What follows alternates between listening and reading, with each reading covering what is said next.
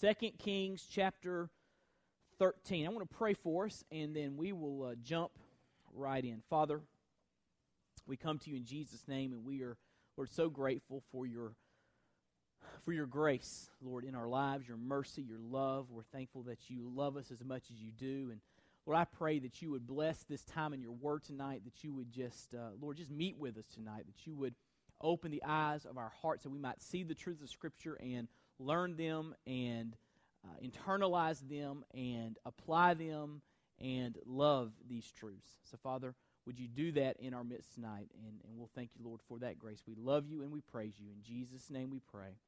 Amen. Well, for the past few months, we have been talking about the life of Elisha. Elisha was a prophet of God found in the Old Testament, and we see two major things about Elisha's life. He preached messages from God to the northern kingdom of Israel. The Jews were divided into two kingdoms at this time. There had been a civil war. You had the northern kingdom, which is called Israel in the Bible, and the southern kingdom, which is called Judah. And Elisha was a preacher, a prophet to the northern kingdom. Now, you need to understand, the northern kingdom had about 19 kings throughout its history, and every one of them were wicked. And so Elisha is always just preaching that these kings, these leaders, the people of Israel need to repent and turn back to God. And another thing that happened in Elisha's life, not only did he preach God's message, but he performed God's miracles. God worked miracles through his life, and the miracles were intended to get people's attention so they'd listen to the message. They were meant to say, hey, listen up. And so we see God just doing really mighty things through the life of Elisha. So message and miracles, that's what we see in his life. Well, now we're going to talk about the end of his life, and we're going to transition and go a different direction on Wednesday nights after this. I'm not quite sure exactly what we're going to do on Wednesday nights yet, but I'll let you know soon. I got a couple different ideas of what I want to do. But this is going to end up our study on the life of Elisha. And so we're going to see what the Bible says about the end of his life there in 2 Kings chapter 13. Now, just kind of a interesting tidbit. This is the first time, starting in chapter 13, verse 14, it's the first time Elisha is mentioned in 2 Kings since chapter 9, verse 1. So there are, 4 chapters in there where between the mentions of Elisha, it tells the history of the kings and different things that were happening. But there are many verses where Elisha's not even mentioned. And when you look at the chronology, if you look at the different kings who reigned during that time, we know that was about a 40 to 50 year period of time. So the biblical record is silent for about 40 years of Elisha's life. We see the beginning of his ministry and the way God used him, but then there's just kind of silence over 40 years of his ministry, and then we see this picture of how God uses him at the end of his life, at the end of his ministry. So just kind of a quick heads up there. And I believe that 2 Kings 13, verses 14 through 21, demonstrate and illustrate for you and for me the power of a godly life. I want you to understand it, and I want you to walk away tonight understanding that a godly life has power. Or let me say it like this. God grants his power to the godly. God grants his power to the godly. Or God manifests his power through the godly. I like that better. Let's go with that one. God manifests his power through the godly. And we're going to see that in Elisha's life. And so there's several lessons. If you look there in your notes, the handout that we've given you, several lessons that we learn from the end of Elisha's life. And we're just going to kind of make some comments and go through it. And at the end of our time, we'll have some Q&A opportunities for you. So if you have a question, just jot it down there on your notes, and we get to the end, you can ask me any question that you have.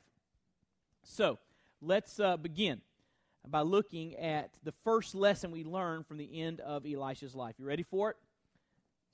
This is big. Godly people get sick. And you say, wait, why would you even say that? Because Elisha was a man of God. And you know what it says about Elisha there in chapter 13, verse 14? Now when Elisha had what? Fallen sick with the illness of which he was to die. And it's just important just to stop there for a moment and say, godly people do get sick. Because there is a false teaching that has really permeated American Christianity that says that it's never God's will for you to get sick. It's called the health and wealth gospel, that God always wants you well and God always wants you rich. And this message is, of course, appealing to many folks because they want to be well and they want to be rich, right? And so they want to come and hear someone tell them how they can be well all the time and be rich all of the time. The problem is it's an unbiblical message. And you know that by simply looking at verses like this. Elisha was sick. He was a man of God, and yet he was sick. Now, let's just talk for a moment about healing when it comes to God and God's power to heal. If you look there in your notes, God, He has the power to heal and the wisdom to know what's best. In other words, the timing, the way to heal, the manner of healing, He knows all of that. He's all-powerful and He's all-knowing. So we pray knowing that. When you pray for someone's healing, which, by the way, is always appropriate. If you know someone that is sick, if you know someone that is hurting, has some physical malady in their life or emotional malady in their life, you should pray for them. That God tells us to ask Him for things, right? It says you have not because you ask not. And we see in James we are given some instructions as to how to pray for those who are sick. And so we should boldly go to God and pray for healing because God is powerful and He can flat heal folks, right? I mean, He can. I mean, nothing is impossible with God. And He's wise. He knows the best way to do it, the best timing. You see, God knows the end from the beginning. He sees everything from a big picture perspective. And He knows how it's all going to play out and how it all should play out. And He is orchestrating all of that. So we pray knowing that He knows what's best. And here's the reality. Sometimes God heals in time. Someone is sick in the here and now, and God supernaturally or through medicine heals them. They are healed of their sickness, healed of their disease here in time. And sometimes He heals in eternity. That's what He does with Elisha. Look what it says there. It says, Elisha had fallen sick with the illness of which he was to die. He was never going to get over this illness in time. He was not going to recover from this illness. It was not God's will to heal him of this illness. The illness was the illness that was going to kill him. But I would submit to you that his death was not an ending. It was a transition into life with his God in that wonderful place called heaven. And what is healing if it's not that? Right? When you go to heaven and you're with God forever and ever, that's healing. So sometimes God heals in time, and we should pray that God would heal in time. But sometimes God heals in eternity, which, by the way, it's important that an emphasis on physical healing not be the major emphasis coming from any church. Now, we need to pray for healing, but if it's the main message people are getting, then something is askew. Because listen to this. If you pray for someone to get healed and they get healed, they're healed of their sickness, guess what? They're going to get sick again. Have you seen anyone beat death? You know, you hear people talk about different, surveys and different types of research, and you talk about, you see things like the number one killer of men and the number one killer of women. If we figure out what the number one is, guess what? Something else is going to be number one. Have you thought about that? If we heal whatever's on the top of the list, then whatever's number two is now number one. Right? I mean, we haven't figured out how to cheat death yet, have we? So yes, we want people to be healed in time, but listen to me. If we focus on their physical healing, but not their spiritual healing, then they may get well and then face their mortality later on down the road and die and go to hell. Right? And then you're talking about eternity separated from God. So, yes, we pray for physical healing. Pray boldly for supernatural intervention of God in people's lives. But we also want to make sure the number one message coming from our church is this, The gospel is the good news that you can be reconciled to a holy God and your soul be healed, your sins be forgiven, so one day you will go to be with God in heaven forever. That's the main message. We've got to prepare people for their mortality, because whether they're healed or not, they're still mortal. I'm still mortal, right? And so we just need to just kind of pause for a second and say there's a lot of teaching that just doesn't line up with this verse in American Christianity. And some of them sell a lot of books in Christian bookstores, and they look real nice on TV. They smile real big smiles. They dress in nice suits and have nice ties, and they're very compelling speakers, and they're engaging, and they make you feel good and make you feel positive. But what they're saying is biblically inaccurate, and it is damning people to that awful place called hell. I better move on because I'm starting to feel irritated. And I don't preach good when I'm irritated, all right? You don't want me to preach angry, all right? But godly people get sick, amen? They do. We pray for healing, but we trust that God's powerful and God is all-knowing, and we trust Him with that. And you say, Wade, what's going on here? Elisha was sick, and God healed him in eternity, and that is awesome. Godly people get sick.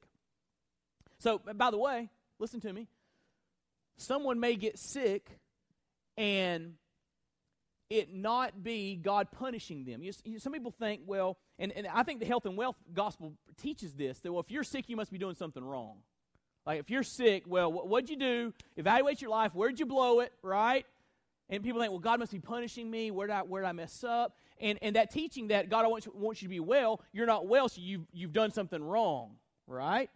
Sometimes God, in His sovereignty, allows sickness, He allows trials, He allows tribulation for your ultimate good. To teach you some things, to draw you closer to Himself, to teach your family members and friends some things. God allows that for His purposes. And so, just because someone's sick doesn't mean they did something wrong, right? It could just be God's sovereign plan for their life. And so, we need to understand that. Godly people get sick, but we do pray for healing. But we know that what's ultimately most important is spiritual healing, that someone is ready to face their God when they die. Number 2. Second thing we learn from the end of Elisha's life. There is no spiritual retirement plan. There's no spiritual retirement plan. Look what happens in verse 14.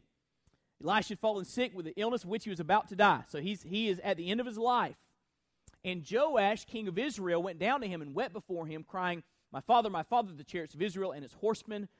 And he's coming to him, the king's coming to Elisha to get his spiritual help and guidance, because the king of Israel was faced with a threat from their rivals in Syria. And so he says, I need some help from God. So who does he go to? He goes to God's representative. He goes to the man of God. He goes to Elisha. So here at the end of his life, Elisha is about to die. He's sick with the illness that would take his life. And you know what Elisha's doing? He's working. He's doing ministry. He's going to teach this king some things about serving God and spiritual victory and the power of God that he needed. And so here at the end of his life, Elisha is working, which is a good reminder for us all. There's no spiritual retirement plan. God used Elisha's life right up until the end. Don't you like that? Don't you want that for your life? I mean, however long God has for you to live, wouldn't you love to just let God use it just right up to the very end? That's what I want. We need to ask God to make all of our days spiritually productive days. Spiritually productive days. Yeah, I've heard people say before,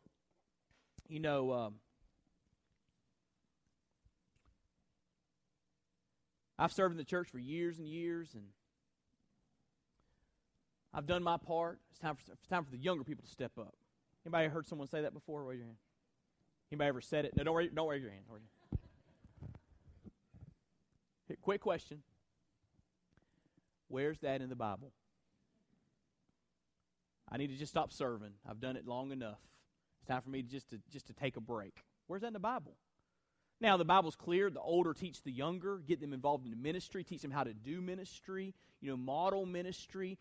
make disciples, pour their experience and wisdom into them. That's Titus chapter 2. That should be happening in the lives of the older and the younger, the interaction between the older and the younger. But there is not a verse that says when you get to a certain age, it's time for you to say, well, I'm just taking a break for a while. There's no spiritual retirement plan in the Bible.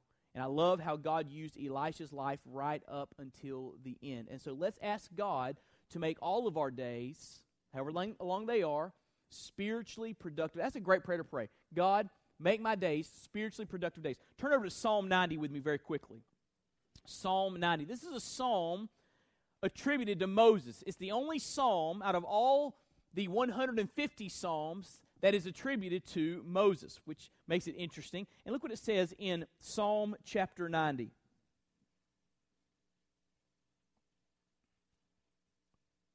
Verse 12. Great verse.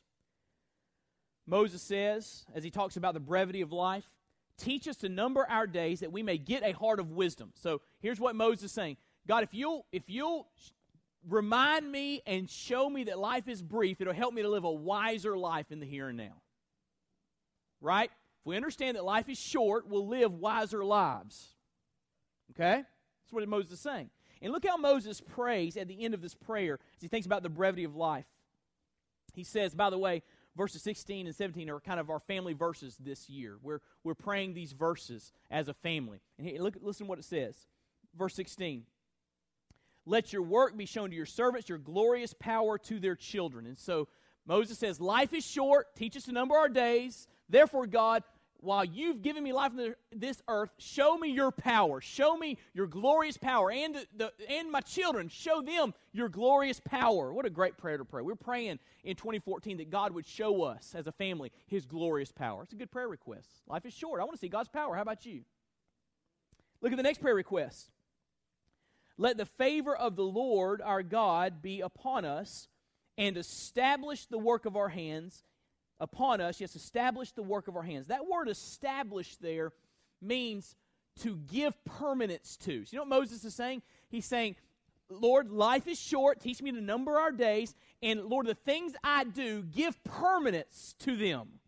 Give permanence to the things, the works of my hands. I want what I do to count, to live on beyond my life. And so we need to ask God to make all of our days spiritually productive days. I don't know how many of you saw in November the Billy Graham special. How many of you saw the Billy Graham special that came on?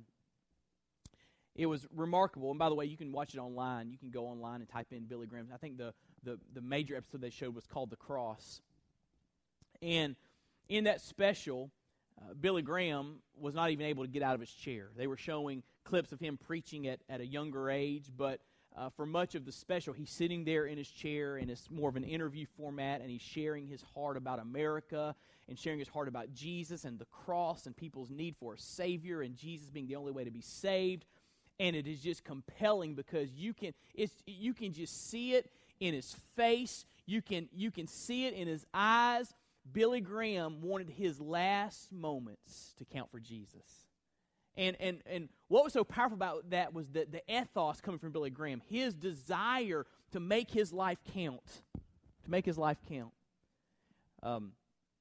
Claire and I we got kind of a chuckle the other day because there was one of the family members of Billy Graham put out a little social media message saying, "Thank you for praying for Dad. He's doing better. He had a kind of rough bout in the hospital, and he's kind of rallied a little bit." And I told Claire, I said, I wonder if Billy Graham's ever like, okay, guys, I'm ready to go to heaven. Can we back off the prayers for I'm ready to go see my wife, Ruth, in heaven? So, quit praying me back, right? I wonder if he ever thinks, I'm ready to go see Jesus. I've done the special. I'm ready to go see. I don't know if that's the case or not. I'm kidding. He's grateful for the prayers. But I'm just so impressed by how he wants his life to count to the very end. And we should want our life to count until the very end. There's no spiritual retirement plan. There are, I know there's retirement plans from your job and your career, and that's good, and we need to plan for that.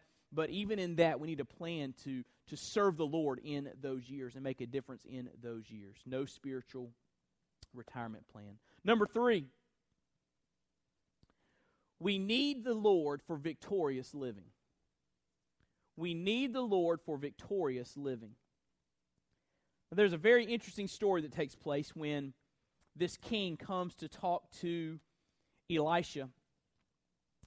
And as I was studying this passage, I kept thinking, I've heard a sermon on this passage before. And I kept thinking, I thought, I've heard Adrian Rogers preach on this passage before. And I began to think where I'd heard Adrian Rogers preach on this passage. So I have an Adrian Rogers cassette series, and I thought maybe it was in that. So I got it, and I looked through it, and it wasn't in that. And I said, where did I hear him preach that message? And I looked at all the tape series I've taken from Chad McKnight. I didn't see it in there. Kidding, Chad.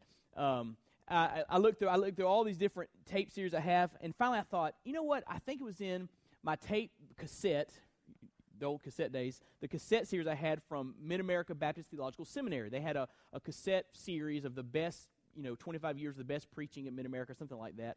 And I looked in there, and it was in there. And this was cassette. I had to put it in my little stereo in my office, and it stopped a couple times. I had to get my finger and roll the ribbon back in. You know what I mean? It was a cassette, all right? And I found that sermon, and I put it in there, and I just had my Bible open, and I listened to preach this passage, and it was awesome. I'm just telling you, it was incredible. And so I wanted to share with you the points from his sermon on this passage, because I'm not going to get any better than those points. I want to just kind of walk you through what he said about this passage. I'm going to make some comments after that, but what he said was so profound on this passage. First of all, he spoke of the warfare we must expect. This is in your notes. The warfare we must expect. Verse 14, it says, "Now when Elisha had fallen sick with the illness of which he was to die, Joash, king of Israel, went down to him and wept before him, crying, 'My father, the chariots of Israel and its horsemen.'" Now, what's he talking about here? Well, we know from the larger context of the passage that Syria was threatening them, and Israel's army was in bad shape. Look back in verse 7. Same chapter. Look in verse 7. The Bible says, "There was not left to Jehoaz an army of more than 50 horsemen and 10 chariots and 10,000 footmen, for the king of Syria had destroyed them and made them like the dust at threshing." And so we see here, because of the Syrians, Israel's army had been decimated. And Joash comes to Elisha and says, the chariots and horsemen of Israel, we don't have any. And the Syrians are threatening us. It's like the king is saying to Elisha, what are we going to do? We don't have an army. We don't have strength. We don't have defenses. What are we going to do? And he there is dealing with the reality of an enemy, the reality of warfare. And Adrian Rogers extrapolates from that all of us need to understand who our enemy is. We all have an enemy. Just like this king is desperate because he knows he has an enemy, we all need to understand we have an enemy. Who's our enemy? Satan, right? Satan wants to destroy us. 1 Peter says Satan is like a roaring lion seeking those whom he can devour. John 10:10 says that the thief comes to steal and kill and destroy. Right? Satan hates your guts. He does. He despises you. He despises your family, your kids. Isn't it just a chilling thought that Satan hates our kids? He hates them. He wants to take them out. And he hates your marriage, and he hates your church. He hates your pastor. He hates us. He's a destroyer. He's a liar. He's a deceiver. And we should not walk around as if we're not engaged in a battle. The Bible talks clearly of the reality of spiritual warfare. We need to be on guard because Satan is doing his thing. We need to stand in the strength of the Lord. The warfare we must expect. And he makes that point in this text. But secondly, Adrian Rogers talked about the weapons we must employ. The weapons we must employ. Look what it says in verse 15. Elisha said to him, "Take a bow and arrows." So he took a bow and arrows. Now, the bow and arrow here are highly symbolic. You say, wait, how do you know these are symbolic? Well, look what it says down in verse 17. He shoots it through a window. We'll talk about that in just a moment. Verse 17, he said, "Open the window eastward," and he opened it, and Elisha said, "Shoot," and he shot. And Elisha said, "The Lord's arrow of victory, the arrow of victory over Syria." So this one arrow didn't destroy the Syrian army. It's symbolic, right? He said, this arrow symbolizes the victory the Lord's going to give you. That's what this arrow, so the bow and the arrow that King Joash picks up is is highly symbolic of the victory of the Lord. And we need to understand that when we are surrounded by enemies, and we are the flesh, the devil, the world, when we are bombarded by enemies, we need to understand we have some weapons too. And this bow and these arrows represent weapons. We need to have our weapons, employ our weapons in the battle. Now, 2 Corinthians says that the weapons we use in warfare are not carnal weapons. They're not weapons you can see. What kind of weapons do we have in our spiritual battle? Just talk to me for a minute. What kind of weapons do we use to fight Satan? They're the Word, right? The Bible. What else? Prayer. What else? Holy Spirit lives inside of us, gives us the power. What else?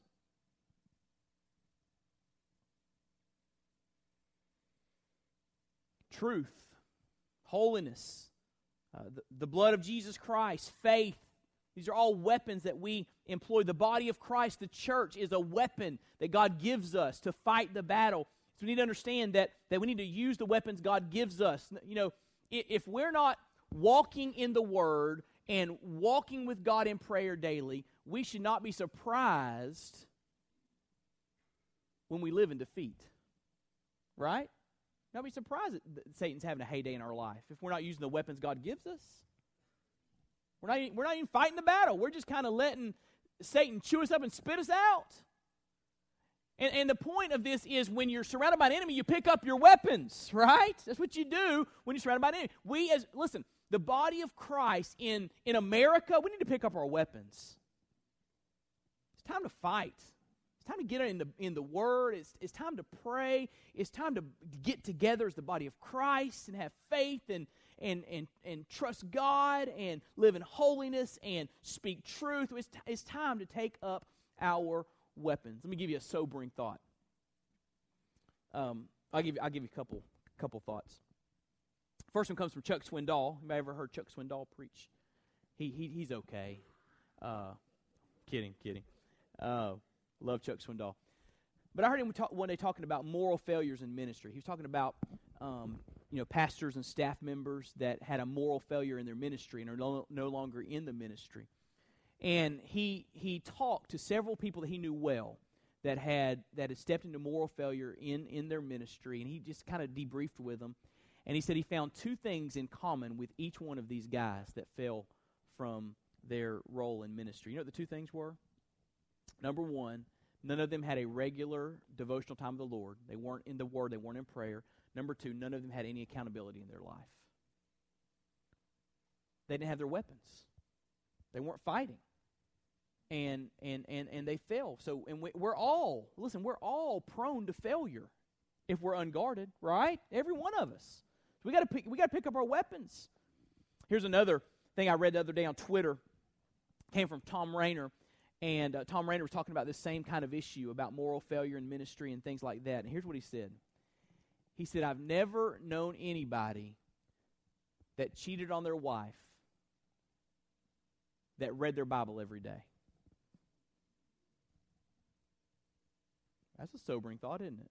He said, I've never known anyone that committed adultery that was reading their Bible every day. He said, well, that's so simple, it kind of goes without saying. Maybe we need to say it, right? It's a good thought. Maybe there's something to taking up this weapon. As a matter of fact, over in Ephesians, the Bible calls the Bible the sword of the Spirit, Word of God. So we need to take up our weapons, the weapons we must employ. Third thing, the weakness we must empower. We see this in the text. Look back in 2 Kings with me. So wait, this is really good. Remember, not my sermon, okay? Look, 2 Kings chapter 13, verse 16. It says, he said to the king of Israel, draw the bow, and he drew it. Now this is powerful. And Elisha laid his hands on the king's hands. What's happening there? Elisha is sick. He's about to die. He's frail. Scholars believe he was probably around 80 or 90. He's frail, and yet this king takes up a bow and arrow, and the old prophet comes and puts his hand on top of the king's hand. What's he doing there? This is, again, highly symbolic. And as God's representative, he's showing the king, your weakness, because you're surrounded by Syria and you don't have a good army, your weakness must be covered by God's strength. That's what's happening. That's why the old prophet representing God puts his hand on the king's hand. This is a picture of God's strength enveloping our weakness. Now, keep that in mind and turn to 2 Corinthians 12 with me very quickly. 2 Corinthians 12, New Testament.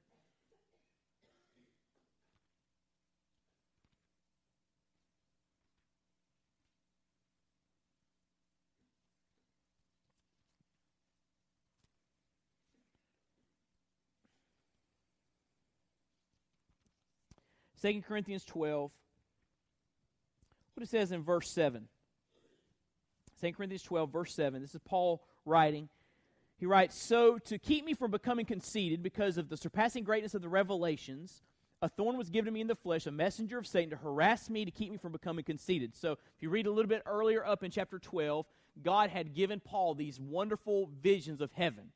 And Paul said they were so wonderful that I needed to be made humble, because if I didn't have someone or something making me humble, I would have gotten puffed up and conceited. So God allowed a messenger of Satan to afflict him to keep him humble.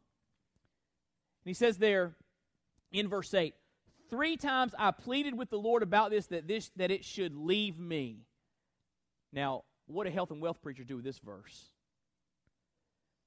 Because he had a thorn in the flesh, he prayed 3 times to God to remove it, and God didn't remove it. What do you do with that?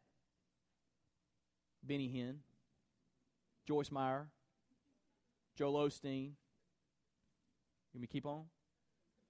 What do you do with that?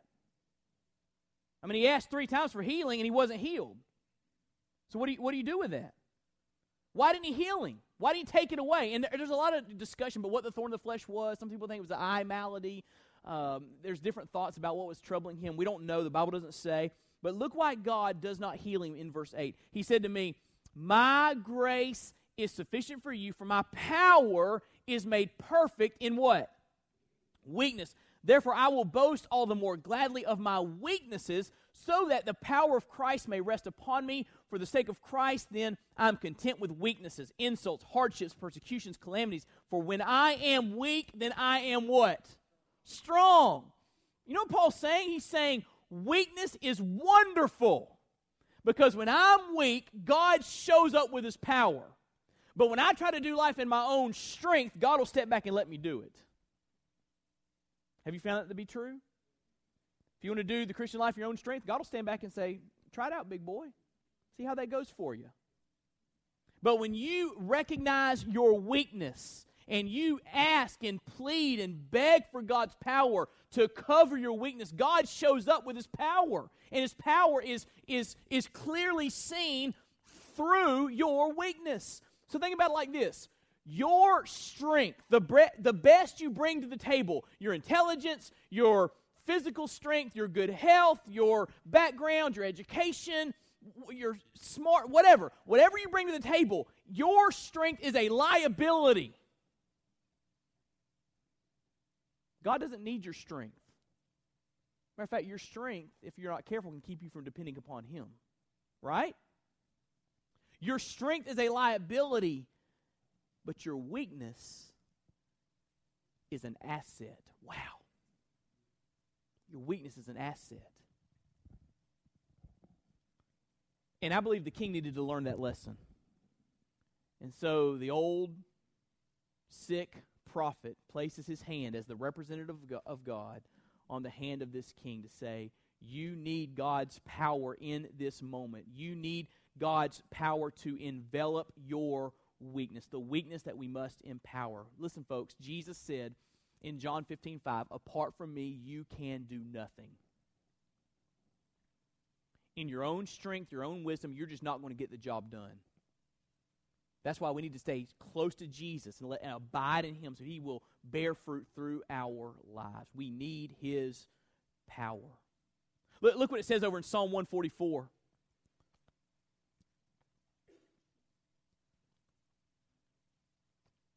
Echoes this same thought.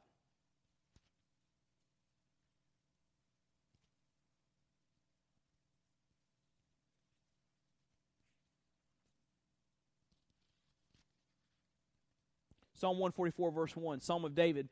Blessed be the Lord my rock, who trains my hands for war and my fingers for battle. God's the one that gives me what I need to win the battle. And God is the one that will give you what you need to be victorious in the battle. You can't do it without Him. The weakness we must empower. Here's the next thing. Oh, and this is really good. There's the wholeheartedness we must express. Turn back with me to 2 Kings.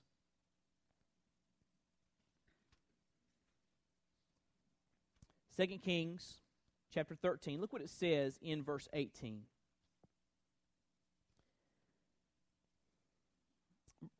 Verse 17. Elisha laid his hands on the king's hands. He said, open the window eastward. That was the direction towards Syria. Open the window eastward. And he opened it. And Elisha said, shoot. And he shot. And he said, the Lord's arrow of victory, the arrow of victory over Syria. For you shall fight the Syrians in Aphek until you have made an end of them. So this arrow that the king shot symbolized God's victory He was going to give them. God's power He was going to give them to defeat the Syrian army. Then he says in verse 18, take the arrows, and he took them. And he said to the king of Israel, strike the ground with them. And he struck 3 times and stopped. Then the man of God was angry with him. The King James there says wroth. I like that old English word. He was wroth with him. He was angry with him and said, you should have struck 5 or 6 times. Then you would have struck down Syria until you had made an end of it. But now you will strike down Syria only 3 times. And you read that and say, boy, Elisha's being kind of harsh here. He tells him to strike the ground, and he doesn't tell him how many times to strike it, and he strikes the ground 3 times, and Elisha flies into a rage. No, you shouldn't have stopped with 3. You should have gone to 5 or 6. Why does he say that? What's going on here? I believe that Joash's heart wasn't in it. Let me show you why. The word in verse 18, see what it says where it says, take the arrows, he took them, he said to the king of Israel, strike the ground. Everybody say strike. That same word was used in verse 17. Look what it says in verse 17. Verse 17 says, the Lord's arrow of victory, the arrow of victory over Syria, for you shall fight the Syrians in Aphek. That word fight is the same word in the Hebrew. It's the word strike. And again, King James gets this right. I think that King James, who has King James in here? Use the word smote. Smote in verse 17, smote in verse 18. Same word in the Hebrew language. And here's the point. God said this arrow symbolizes you striking the Syrians. So strike the arrow on the ground. Again, a symbolic action of how you were going to defeat the Syrians. And it's almost like Joash just kind of goes, tap, tap, tap. And Elisha flies into a rage. Perhaps Joash was half-hearted because he was faint-hearted. But his heart was not in it. He said, you should have hit the ground more times, expecting a greater victory over the enemy. I like what A.W. Pink says about this. A.W. Pink writes, most Christians, I want you to hear me on this. This is important. This is in your notes. The quote from A.W. Pink, is that in your notes? Most Christians expect little from God, ask little, and therefore receive little, and are content with little. I want to read that again. Most Christians expect little from God. They ask little, they receive little, and are content with little. Could it be that we just live a small faith?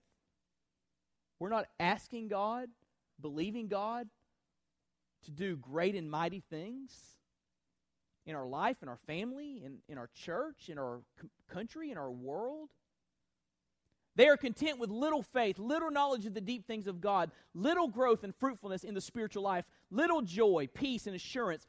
And the zealous servant of God is justified in being wroth, there's that word, at their lack of spiritual ambition. And so Elisha had passionately served the Lord all these years, and now he is incensed that this king did not expect much from God. He was not wholehearted in hitting the arrow, smiting the arrow on the ground. The wholeheartedness we must expect. In that sermon, Adrian Rogers made this point, and it's good. He said, you can be just about as victorious as you want to be.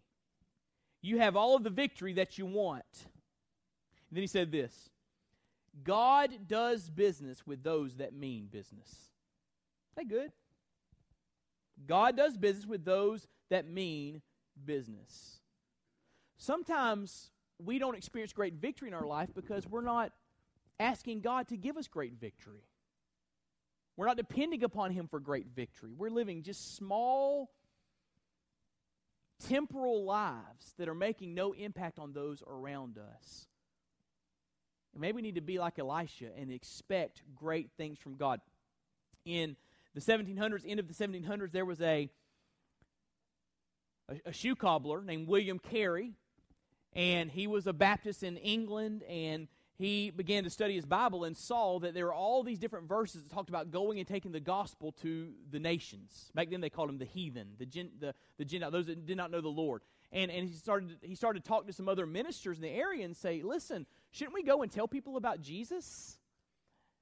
And as a matter of fact, there was a meeting of pastors in England, and one day he stood up and he said, I think we should take the gospel to the heathen. Take the gospel to those that have never heard. And another pastor stood up and said, sit down, young man. If God wants to convert the heathen, He can do it without us. Which is direct contradiction of the Bible where God tells us to go and proclaim, all right? And so this man named William Carey, he ended up going. He went to India and planted his life in India and did great. The impact from William Carey's life is still being felt today in India. It's amazing. He and a couple other men called the Serampore Trio went and planted their lives there and made a great, great impact for the glory of God. But before he left, he's called the father of the modern missions movement. Before he left to go to India, he preached a sermon called the Deathless Sermon. By that he means our life should impact beyond our death. Our impact is not taken away at death. And in the Deathless Sermon, he had just 2 points. Here are his points. You ready? He said we should expect great things from God, and we should attempt great things for God. Expect great things from God, attempt great things for God. What if we started to live those kind of lives? Expecting God to do great things, expecting God to give great victories, attempting great things for His glory. God does business with those that mean business. And Elisha sensed from his demeanor or whatever, he sensed that the king did not mean business. So his victory was limited when it could have been great. And so that's the end of Adrian Rogers' sermon on that point, all right? But I want to share that with you. We need the Lord for victorious living. And even at the end of his life, Elisha is teaching this lesson to the king and ultimately to the people of Israel and even to us today. We need the Lord for victorious living. Everybody got that? Now let's look at one more section and we're gonna close down. 2 more points. Number 4, the Lord sets apart the godly man for Himself, or godly woman, whatever the case may be.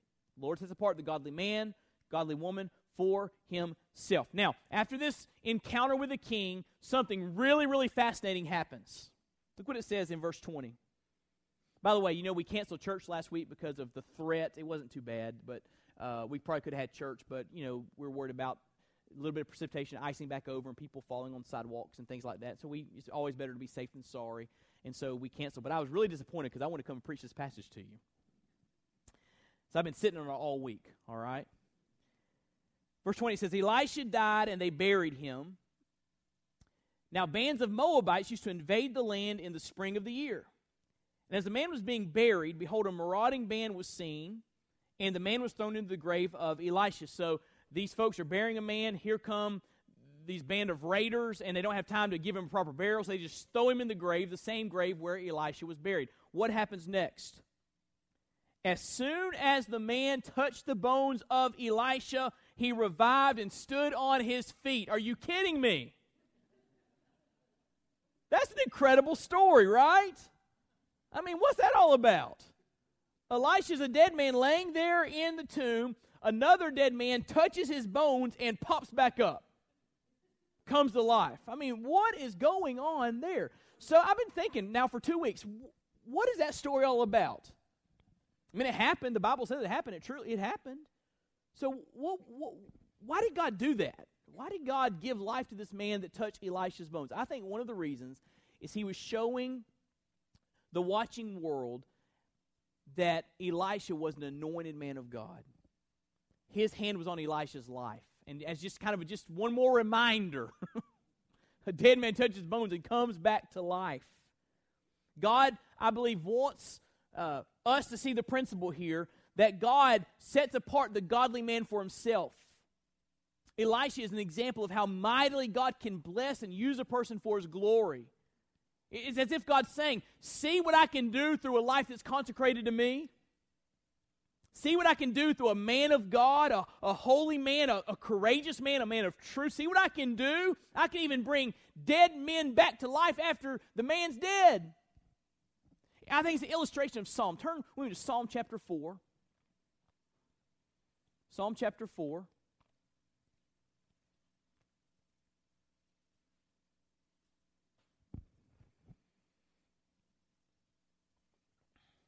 Verse 3, this is again a Psalm of David. Good verse to mark in your Bible, highlight, underline, whatever you do. But know that the Lord has set apart the godly for himself. God has something special for those whose hearts are completely his. Over in 2 Chronicles, it says that the eyes of the Lord are looking to and fro throughout the earth, searching for someone whose hearts are completely his. 2 Chronicles chapter 16. And so we see here God just illustrating that. I want to show you how my hand was on Elisha's life. My power was on Elisha to such a degree that even after he was dead, people touched his bones and came to life. That's how consecrated Elisha was to me. Elisha is an example of how mightily God can bless and use a person for his glory. And so I believe what this passage ought to do for you and for me is it ought to give us a thirst to be that kind of person. I mean, don't you want to be like Elisha? Set apart to God, courageous, living for his glory, and letting God work powerful things through your life, mighty things through your life. Don't you want to be, don't you want God's hand on you like that? I believe God will do that today, that he will specially, some people use the word anoint, he will specially anoint or empower those whose hearts are completely his. And he'll do things through a wholehearted person that can't be explained and make a difference that outlives a life. I want to be one of those people. And we study something like 2 Kings, we ought to say, I want to be one of those people. I want to be like Elisha. I want to be set apart to God. I believe that's one of the reasons we see this miracle. But there's another reason we see this miracle, and this leads us to number 5, and here's where we'll end. I think this miracle also illustrates that no one is indispensable. Elisha was a great man of God, but notice, even though he's dead, God's still at work, right? Did Elisha raise the man from the dead that touched his bones? No. You know why we know that? Because Elisha was dead. Right? He didn't do it. Who raised the man from the dead? God did. Why did God do that? I believe that God is illustrating there in 2 Kings. Listen, Elisha, the man of God, my representative, he's gone, but I'm still working. I'm still around. I'm still working in power. Here's what we need to understand. If you look there, number 5, great servants of God come and go, but God is always there. Great servants of God come and go. God is always there. Listen, no one is indispensable. God doesn't need any of us. Can I get amen on that? Some people act like they are indispensable to the work of God or the working of a church. No, God doesn't need any of us. He simply, by his grace, allows us to get in the game with him, to serve him in his kingdom, right? He doesn't need us. He allows us by his grace to be in mission and concert with what he's doing in the world. No one is indispensable. We need to learn that lesson. And I think the people of Israel need to be reminded, even though Elisha's dead, the power of God's still here. God's still working. God is always there. And listen to me, God will raise up new godly leaders. We have to trust God to raise up new godly leaders. And I believe, going back to number 4, that we ought to want to be those new godly leaders. God, use my life. Take my life. Use my life to do great and mighty things. William Carey was a shoe cobbler. If we were picking a missionary to go and change the continent or subcontinent of India, we probably wouldn't have said, let's pick William Carey. But he was consecrated to the Lord, and the Lord raised him up and used his life. God will raise up new godly leaders. A few years ago, I went through a time where I was just a little discouraged because it was a season in Christianity where some of the giants of the faith were stepping into eternity. I mentioned Adrian Rogers. You know, he's one of my heroes, but also, and he passed away. Bill Bright, I don't know if you know who Bill Bright was. He was the founder of Campus Crusade for Christ, and I had the privilege of working with Campus Crusade through a summer between semesters in college, and I got to meet Bill Bright and his wife Vonette, and he was a great visionary man of God, a heart for the lost, a huge visionary faith, and he had a heart to reach the world. He was a great commission leader, and I was around Bill Bright, but Bill Bright passed away. And it's just a time, Billy Graham is now in his 90s, and his health is not well. And you just look on the scene, on the landscape, and all these great godly leaders are passing off the scene. And it's important to remember, hey, God's still there. But we want God to raise up some others to take their place, right? To take their place. Men and women of God that mean business. And what I want you to understand tonight, here's what I want you to walk away with. If you'll love God with all your heart, you can be one of those people. I mean, to change the world. Really. But no one's indispensable. No one's indispensable, and it's important to remember that we need God's power. So, just some thoughts about the power of a godly life. Godly people get sick. There's no spiritual retirement plan. We need the Lord for victorious living. The Lord sets apart the godly person for himself, and no one is indispensable. Boy, Elisha had a fascinating life. A fascinating life. And I pray we would learn from that life.